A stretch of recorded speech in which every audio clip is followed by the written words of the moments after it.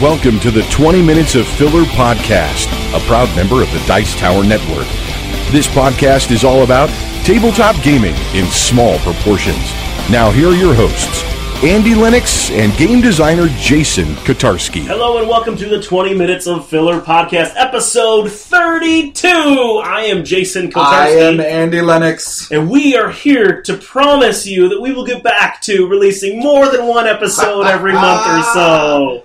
I mean, it takes 20 minutes to record this thing. I don't know what our deal is. You know, I think I know what our deal is. What's that? Well, my deal is that I started a publishing company. Oh, yeah. And that takes a little bit of my time, a little bit of my focus away from the time that I would maybe focus on getting together with you. Yeah, my free time's on the weekends, and yours is on the weekdays. Yeah, that has something to do with it, too.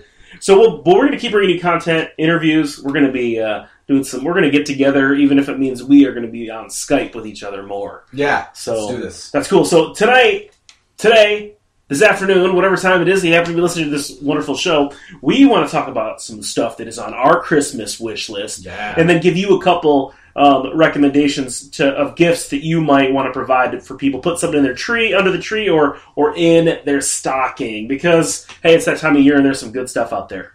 So, if you are planning on buying me a gift, get your pen and paper out, because I've got two games on my Christmas wish list that are fillers. Well, tell us the first one. So the first one's called Medieval Academy. This came out at Essen. It's by Blue Cocker Games, and the designer is Nicholas Ponkin? I don't know. But it's a... I like the sound of pumpkin, personally. Pumpkin. Hey, Pumpkin. He's such a pumpkin. Anyway, it's a drafting game, so you're passing cards around drafting, and there's a bunch of different boards, and your pawns are on each of the boards, and when you draft a card, you move your pawn forward on that board, and each board has a different effect. So this one scores on turn 3, and you get so many points, and then it scores on turn 6, and then you get so many points. One is, if you just get to a certain spot, you score, and it only scores at the end of the game. There's other effects, like there's one where there's a white knight and a black knight fighting each other, and whoever's knight is the winner at the end of the game, like if that player has majority in that knight, they score points or whatever. All these scoring boards are two-sided, so there's like a lot of different ways to play. You just use different... I think there was 6 different scoreboards. Yeah, that sounds right. I haven't actually played the game, which is why it's on my Christmas wish list. But it seems like a really clever little drafting game with lots of back and forth. The art's really great looking. Yeah, it's got this. It's this neat thing of it's a simple mechanic of drafting, but there's multiple ways to score and kind of different ways to kind of focus your energies, which is always a cool thing in a game. But it seems like it'd be easy to teach any group of people. Looks like a fun one. I haven't heard of it until you mentioned it to me, so I'm looking forward to checking that out too. I hope you get it. I guess there's really only one that's on my Christmas wish list. Because you have all the games. Because I got all the games. But I went to a convention recently, just a local convention, and I got to see one of the copies, the week it came out, of Pandemic: The Cure, which is Matt Leacock's new dice version, essentially, of Pandemic, and I thought it was cool. So it takes the Pandemic experience down to a 30-minute thing with a whole bunch of cool, colorful dice, but the thing is the components, man. These cool etched dice, and then there's this plastic ring with pegs. Isn't there a different dice for each roll in the game? Is that true? I'm not sure. But because I haven't read the rules, I haven't watched too many videos about it, but I know it's Pandemic, dice, shorter, awesome components. The character cards, in regular Pandemic, you've got these character abilities. In this game, they're actually die cut in the shape of an ID badge with a hole in it, so you could clip it on a lanyard if you wanted to. But just little touches like that make this game so pretty. Yeah, one of our main problems with Pandemic and getting it to the table is it takes pretty much an hour to play. And we've beaten it on every possible different difficulty, and we've played with all the expansions. We've just played the heck out of that game. And if there was a little bit less setup time, it took a little bit less longer to play, we'd probably just keep playing it over and over and over again. So that one's on my list too. It sounds really fun. If it has that same feel of like we're all working together and solving this puzzle together, like Pandemic's like the classic co-op game. I love co-op games. They go really well in my group, and if that as a filler would, I don't know that we would get much else to the table for a while. Yeah. I'm not sure how the setup time, if that's going to be cut down, because it seems like there's lots of little bits and pieces, at least because of the dice have to be probably sorted, but it looks like it's well worth the experience. Excellent. The other one on my list is a very little game, Robin. So this is a set collecting game. You're trying to collect 7 cards of one type, and there's a board where you put another board where you put your pawn, and the pawn, where the location of the pawn sort of determines how many cards you're drawing and discarding each round. Each round you play a card. For its effect, I think you discard a card, and then you draw cards, and you also, there's a round of trading. So you put a card on your turn out as an offer, and other people can like trade with you. I love negotiation and trading games, especially like when they're very, like the rules seem very light. The cool thing about this is you're trading cards to collect sets, but also the cards have an effect on where your pawn is on the board. So it'll say you can move one pawn 2 spaces forward, and you can move one pawn 1 space backwards, and all the cards have different effects like that. So you can jockey and negotiate with people like, all right, I'll take that trade, but you have to move me this many spaces this way, and then you have to move that person this way. So being high up on the board like gives you a lot of cards, but it's also more dangerous because you can get sent back to the beginning really easily, and also your spot on the board can give you a bonus card. So like each spot on the board is worth one of the suits in the game. So if you're sitting on the right spot and you have 6 cards instead of 7, you win. Then there's special abilities and things, and it just seems like a really quick, simple game. And it plays 6, and supposedly it plays best with 6. And for some reason, like my game group always has 6, and it's the worst number to have because you can't split into a 4-player and a 3-player game. And like all the 2-player games we have are like light, so we'll play. So if we have 6 and we split up, it's like 4 people are playing an hour-long game, and 2 people are stuck. That's been my game night lately. That's been happening too. We have 8 people show up, and like we either have to just straight up like divide it into 2 4-player games, like or if 2 people are coming late, there's nothing for just the 6 of us to play. Yeah. So that's tough because you don't want people to. I mean, 2-player games are great, but like I feel like they serve a purpose for like when you're alone with your spouse or just your friend, and not for game night, Like, exactly. But yeah, Robin looks really cool. I love that. I love the idea. I mean, it looks like there's just simple things that happen in the game for really rewarding, kind of meaningful gameplay, like just a neat experience. Yeah. I love games like that. Obviously, since we have I love betraying. I love making promises and betraying people. Oh yeah, that'll be good. So watch out for me. Seems just like the thing that you would do. So and a couple other ones that are on my list. Just I'm not going to spend a lot of time. I still want to get my own copy of Sheriff of Nottingham because that is a fun game. Oh, it's amazing. Oh, so good. And I played it at Dice Tower Con this year, but that was the only time, and I really want to play it again. The only thing I don't like is the end game scoring. Mm-hmm. There's more math than I'm comfortable with. A little more bookkeeping than you want to do? It's an accounting. Yeah. Yeah. There's probably an app for that already. Probably. Yeah. The other one is Linko, Kramer Kiesling game. It was released in Germany first as a Bluxen. And it's a sweet traditional card game. I got to play that at Gen Con with Chris Kopak. Oh, did you? But we only played like 1 or 2 rounds or something. We didn't play like as much as I wanted to. And that game's cruel. Yeah. It's really. I play with. It's really take that, but very strategic, and it's fun. Yeah, but and the rules are a little bit. I can't recall them off the top of my head, but it's this like traditional card game that is a little bit turned on its head, so it's a little hard to wrap your mind around the first couple times. Mm-hmm. Like, now what happens if I play this card? Now how does that work?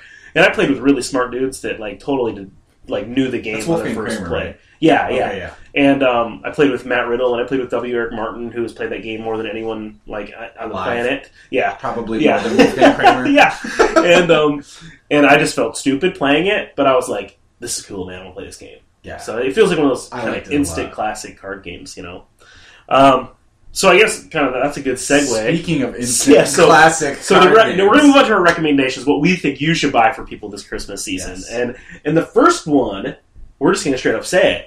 it feels like an instant classic card game. This belongs like in the pantheon next to like Uno and Monopoly. Like this belongs in every store. Yeah, it should be in Walmart. It should be in Target. Every gamer's collection. Yeah, it is. I can't see anyone not liking this game.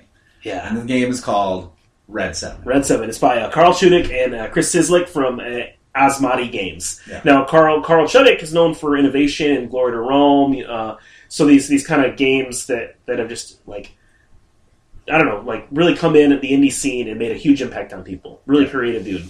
And Red 7 is this fun, simple game where you have 7 suits essentially, which are the colors of the rainbow. Roy G. Biv, and they're numbered 1 through 7 in each of those suits.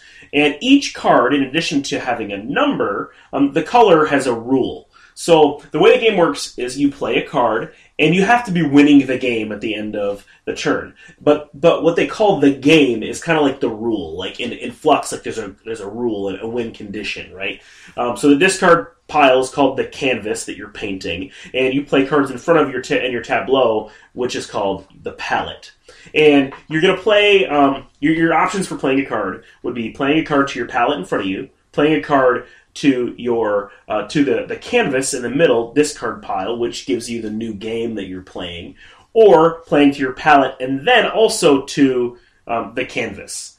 But the way that the rules are that you're going with, like the red card, is highest card wins. So if you have the red card in the middle on the canvas, then you want to have a 7 out there. But if there's a tie for the numbers, then the highest priority of color, red, orange, yellow, green, down that Roy G. Biv spectrum, is violet being the lowest, red being yeah. Red. That's why it's called Red 7.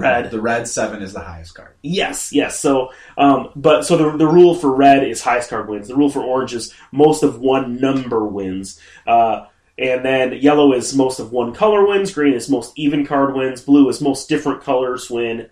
Indigo is most cards in a row wins, and violet is most cards below the number 4 wins. So it's this puzzle. Every turn, you're like trying to. It's hand management all the way. You're like, what can I play to allow me to not lose this game? Because if you can choose to lose on your turn if you don't have anything to play, or if there's an advanced scoring that I think is a little wonky that isn't necessary. But the idea, you just play until you're out, and then whoever is the last one to lose is the winner. And it's so sweet, dude. Like, there's a couple advanced rules. One of them I think is necessary. There's some icons that I think should be ignored on the game, like, because they just create an experience that, I don't know, isn't necessary. No. And the long game scoring is like huge spreads. Maybe once you've played the game a bajillion times, like, try those other things out, but just play the base game and bask in its brilliance. It's so fun. You can play it with people you're playing Uno with. You can play it with like people who played any trick taking games or rummy games. Like, it's very puzzly, but it's simple, and you can play it. You can play it almost 2 ways. One way, you're just, how do I survive this turn? Solve that puzzle. And the other way is like, how do I map a path through my hand that will get me all the way to the end of this game. Exactly, yeah. One of the advanced rules that's cool is if you're playing a card to the canvas, and that number on that new game that you're playing now, that new rule, is higher than the number of cards in front of you on your palette, you can draw a card. So that really adds that mapping layer to it, because you're thinking, well, if I play this, then I can draw another card, and then I can maybe play this rule to use these cards, and it's cool. It's wow. Yeah, you gotta play it. Yeah, and it's printed in Michigan, like where we are from, and it is it's about a $10, $12 game. I'm buying it. Started hitting stores. Yeah, I just picked it up on a whim because it was a $10 small box game, and it was by Carl Chudik, and I was like, okay, I gotta try this. And there's been a lot of buzz about it, but I think if you haven't one-click bought this on Amazon by the end of this episode, you're making a huge mistake. Awesome. And we have not been paid to give this glowing endorsement. No. In any way. So, yeah, Red 7 is a recommendation, fit right in the stocking for Christmas or whatever holiday you may celebrate this time of year that uses stockings. I need to pick up a lot of copies of this game, apparently. Seriously. All right, so the other one we want to talk about is another one that's been getting some buzz since last year's Essen. I've been wanting to play it since last year. I've not played it until this week. Yeah, this week. Yeah, and that one is called Machi Koro from good. IDW and Pandasaurus Games. When are you going to give the overview of that one, Andy? All right, in Machikoro, you buy cards and you roll dice. That's it. So on your turn, you get a 1d6 and you roll it. And you start off with 2 cards. One says, when anyone rolls a 2, you collect 1 gold. And the other one says, if you roll a 2 or a 3, you collect 1 gold. Only on your turn. Only on your turn. So you roll the dice. If it's a 2 or a 3, you get gold on your turn. And then you pass the dice, and then somebody else rolls the dice. And if they roll a 2, you get gold. There's more to it than that, though. So also, sort of like Dominion, there's a bunch of cards in the middle that you can buy. And they all have different numbers on them. They all have different effects. Like there's a 1 that lets you collect a gold on anybody's turn. The blue cards let you collect gold on other people on anybody's turn. The green cards, it's just your turn. So there's one that's if you roll a 4, you collect 3 coins. They all have different icons, and some cards refer to those icons. So one says, collect 1 gold for every such and such icon that you have. So it's essentially sort of a little bit of a gambling game. You're hedging your bets. You're trying to figure out how you want to spend the money that you get to buy more cards so that you get more money when people roll dice. To win the game, there are 4 cards in front of you that are like major structures. This is all like city themed. You're building a little city, and one of them lets you roll 2 dice instead of just 1. So there's cards numbered all the way up to 12. There's a little bit of strategy in there of when you buy that, when you start buying cards that play off of the higher numbers. There's strategy in like, how do I want to buy this in this order? It feels. People say it's have said that it's like it's like a simpler filler version of Catan, but I think it feels more like Dominion to me. It feels like you're trying to build up this tableau, but it's sort of like you don't know what's going to activate. You don't know when. Like Dominion, you know you're going to pull these things, but this is a little bit lighter than Dominion in that you're just rolling dice, and that's the joy of this game. It's that you're rolling a die. You're rolling a die. Everybody's sitting there like chanting for a certain number to come up, and crazy stuff happens. There's also red cards, and those are my favorite. The cards that let you steal money from other people. Yes. I always buy all of those whenever I get a chance. You know, it's a fun, simple game, and it beyond the surface, it seems like you're just rolling dice and stuff is happening, but like you get so invested because like you do get to like, am I gonna just guess that all of these are gonna be low rolls, or am I gonna like spread out, to get like a more even chance of getting everything? Yeah. And there's a couple different strategies, right? Like go for one thing and hope you get that roll and get lucky, or spread it out and you'll only get the one dice. It can all go very wrong very easily, but There's some small choice involved, but it's just fun to roll those dice. And the art on this game is super cute. It's like Japanese, like pop culture-y, like little weird buildings. Just really bright colors, and it's very attractive as a game. And I don't know we just like rolling dice and seeing what happens. It's so barely. It's almost not a game, right? Like you're almost just rolling dice and things are happening, but it's just so barely above that there's all this emergent strategy that happens, and you get super invested in it, and you're like, oh, this strategy is going to pay off perfectly, and then nobody rolls a 6 ever during the whole game, and you're like, no! Yes!